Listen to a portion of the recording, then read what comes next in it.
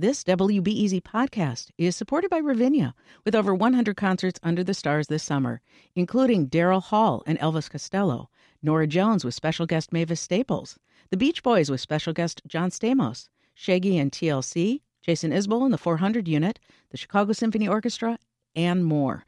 Their 30-acre park is nestled in a gently wooded area. Bring your own picnic or eat at one of the park restaurants. Tickets available now only at ravinia.org.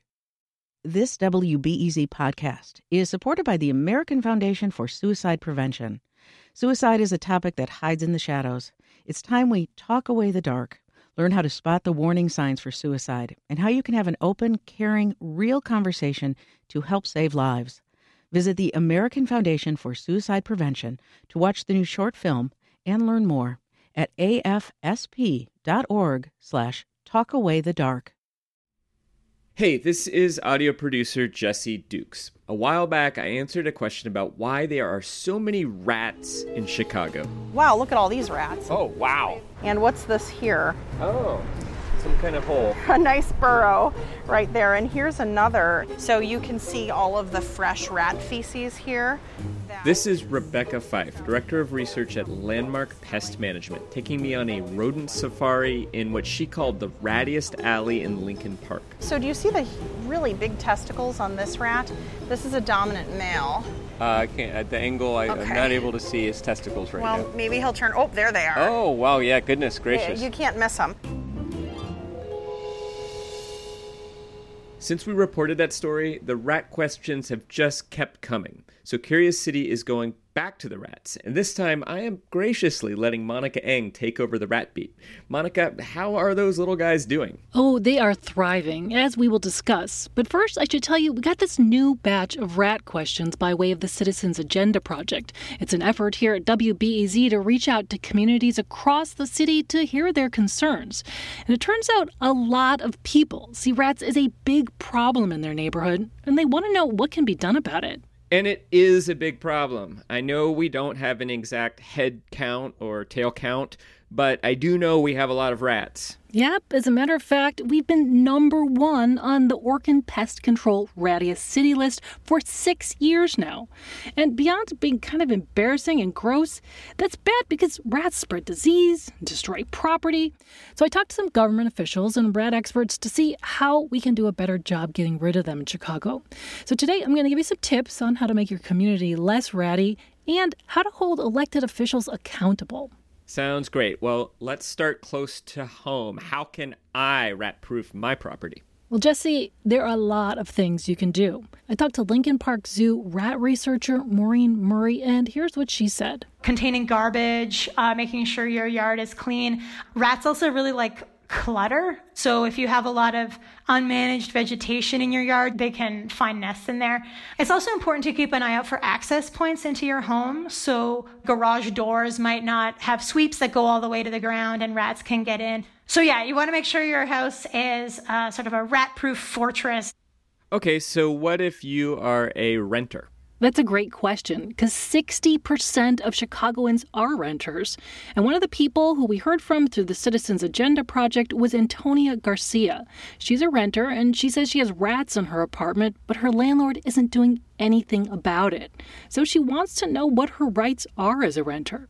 So I asked the Department of Housing, and they pointed me to this ordinance that says if there's a rat problem or any pest problem in the building, renters need to deliver a written notice of the problem to the landlord. The landlord then has 14 days to fix it. If he doesn't fix it, the renter can break the lease and get all her money back, including the deposit. Wow, that's pretty good protection. So that's individual properties. Let's zoom out a bit and look at rats on the block level. Well, I talked to world-famous rat abatement expert Bobby Corrigan from New York. And I asked, could you really get together with your neighbors and say, okay, we're going to do all the right things on our block? Would rats really hightail it to the other blocks and leave you alone? I mean, do they really act that way? They sure do. They sure do. They're on an energy budget, just like we are on money budgets. That rat says, look, it takes me 25 minutes to get my 2 ounces of food that I need tonight. But the block over, there's so much bad trash over there. All I have to do is scurry over to the nearest property, and it only takes me 10 minutes, and I'm back in bed. And I don't have to worry about getting killed by predators and so forth. But moving rats from one block to another really isn't a solution for the whole city.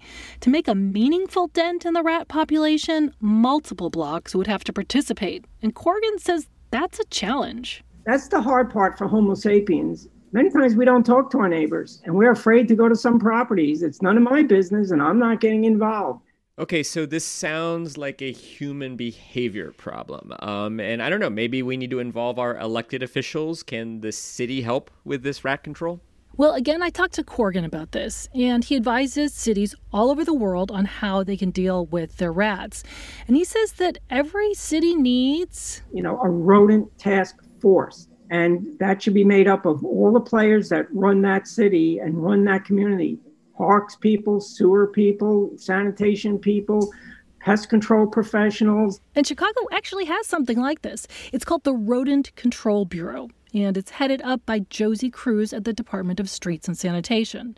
And their job at that bureau is to respond to citizen rat complaints.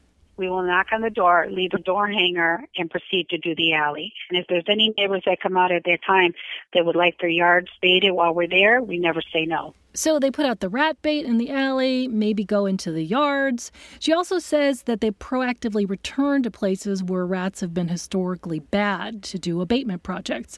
They also welcome citizens to call them at all times to tell them how the abatement work went and tell them if they're still seeing rats. So the city does have a strategy. I've been to the Rat Bureau. I've seen them hard at work. But how can we citizens help? Well, the best thing you can do is call 311 if you're having a rat problem. Josie Cruz says that if you call 311, here's what's going to happen. They'll come out within 1 to 5 days. If they don't show up, make sure to call them back and say, hey, what happened? If they don't see you there, they'll leave a door hanger to say, hey, we came and you weren't here. But then they're also supposed to come back 2 weeks later. And if you don't see them, again, call. Just keep bugging them. It might seem tedious, but it's important to call because the Department of Streets and Sanitation says they don't actually know where their rats are clustered. They depend on the calls to tell them.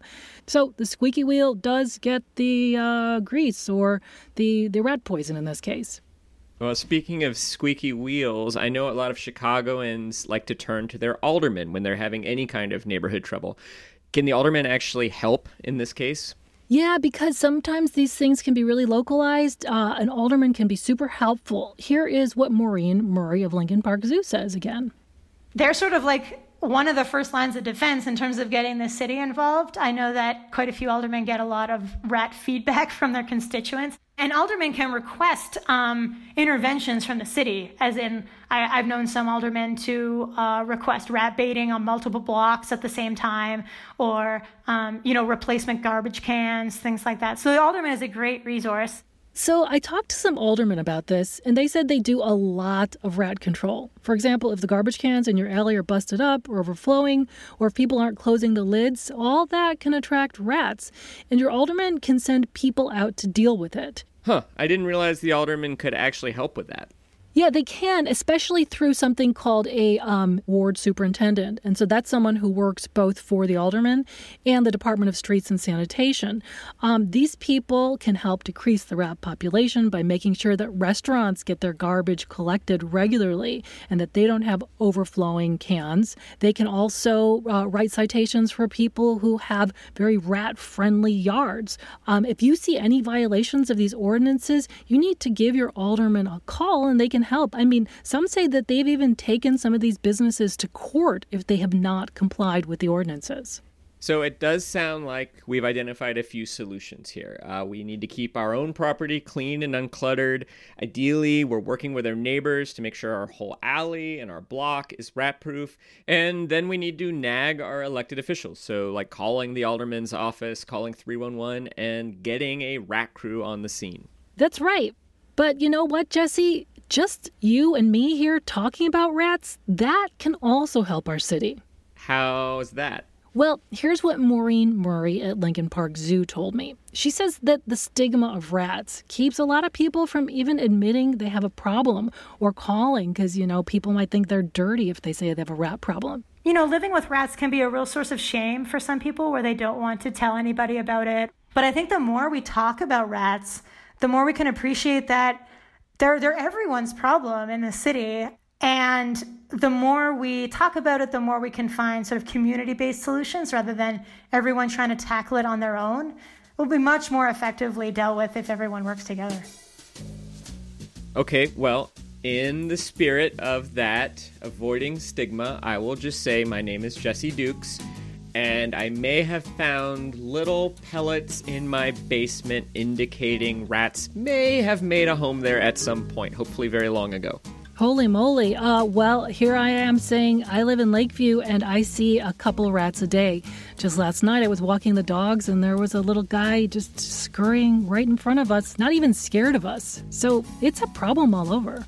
Yeah, they are kind of cute, but definitely a problem too. Well, thank you, Monica, for talking about rat solutions today. You got it, Jesse.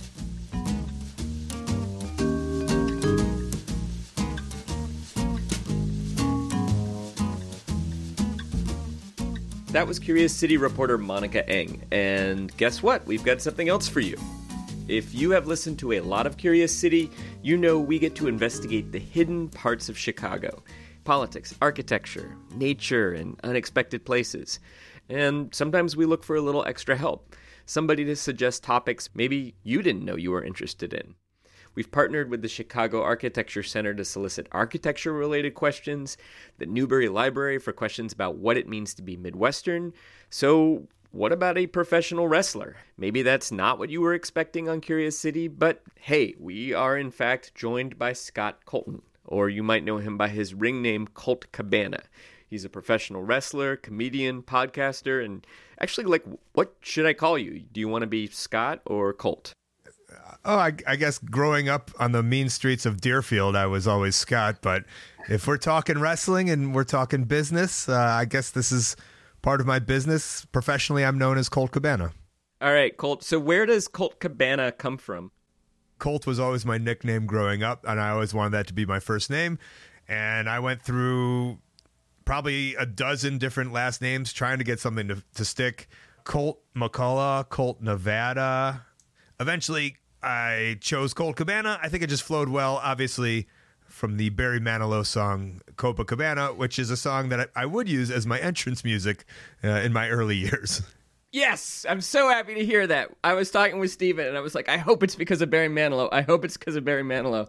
So can you explain to Curious City listeners how we got in touch with you in the first place? Well, I've been a listener of Curious City for a long time now, and always a little bit of me is hoping for a wrestling story of some sort or something, because there's so much rich Chicago wrestling history, and I've never heard one, but you guys had produced the Steve Goodman story, and I remember when the Cubs won the World Series, just being enamored with that video of him on the rooftop singing that song, and I just watched it over and over and over, and I was also I believe I tweeted the Curious City team just saying how much I loved the story, how much I enjoyed the story. And then, of course, I'm going to throw in a little, hey, how about a wrestling story? And here we are. Yeah, and I got to say, when you tweeted, hey, how about a Curious City wrestling story, I was instantly sold, because I grew up watching wrestling. I watched it in college in the 90s during the Monday Night Wars. So I'm kind of a fan. But for a Curious City listener who maybe thinks they don't like wrestling, what do they maybe not understand about your sport? Well, there's probably a lot of people that don't necessarily like wrestling who are listening, but a lot of people, they just think about professional wrestling now, and they think about what they see on television, whether it's the company that I'm with, AEW, on TNT, or whether it's the WWE. The double is, with the steel chair! But before that giant show that we all think of, there was a more simpler time where wrestlers would just go to the arena and there was no explosions and there weren't really even barely cameras.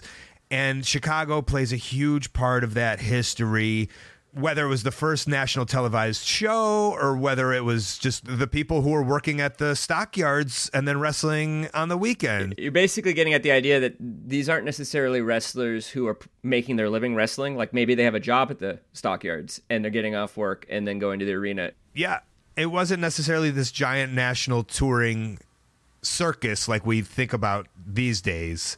There was a couple of national headlining acts that would come around. Gorgeous George, Antonio Rocca, or even Lou Thez. Fern Gagne. For the most part, there was just kind of some local wrestlers in Chicago forming a Chicago wrestling scene. And there's a lot of history there that we just don't know about or don't think about or don't really put on a platform. And that's kind of what I'd like to do is think less of like this big giant wrestling show and more of the history of Chicago. The winner of the fall and the match, Angelo Campo. Yeah, and I'm really fascinated by the drama of wrestling. In wrestling there are good guys that you call baby faces and bad guys you call heels. And often the bad guys kind of reflect the social anxieties at the time. So, in the 1980s, for example, with the Cold War and nuclear arms race, we had Nikolai Volkov supposedly representing the Soviet Union, singing the Soviet national anthem.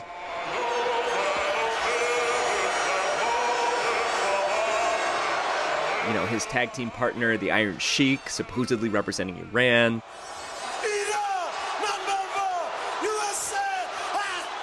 And then other times, maybe in bad economies, a lot of the heels were like rich guys in suits. You're gonna hide behind your stacks of money? Bosses. Screw you! You're fired! Suggesting this anxiety about money and employment. I'm curious about what stories were told in the ring in Chicago, a city where we've had so much tension over racial segregation, political corruption, class conflict, inequality. What does learning about Chicago wrestling in the 1970s or 80s tell us about Chicago at that time? Obviously, I'm interested in this, but what about our listeners? What about you? What questions do you have about wrestling in Chicago? You can tweet at WBEZ Curious City. Email us at curiouscity@wbez.org, or as always, ask your question at wbez.org/curiouscity. And Colt Cabana, thank you so much for joining us on Curious City. Hopefully your idea will shake loose some good questions about Chicago wrestling. Thank you so much for having me. It was a good debut, and I hope to be back to talk more about Chicago professional wrestling. Yeah, I hope so too. Curious City is supported by the Conant Family Foundation. This episode was produced by Stephen Jackson. I'm Jesse Dukes.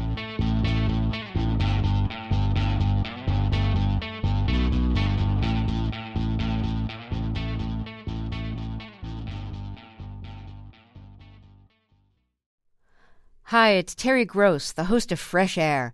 We bring you in-depth, long-form interviews with actors, directors, musicians, authors, journalists, and more. Listen to our Peabody Award-winning Fresh Air podcast from WHYY and NPR. Thanks for listening to the news live on WBEZ and NPR. The WBEZ stream sounds great in the kitchen on your smart speaker and anywhere on the WBEZ app. Listen every day.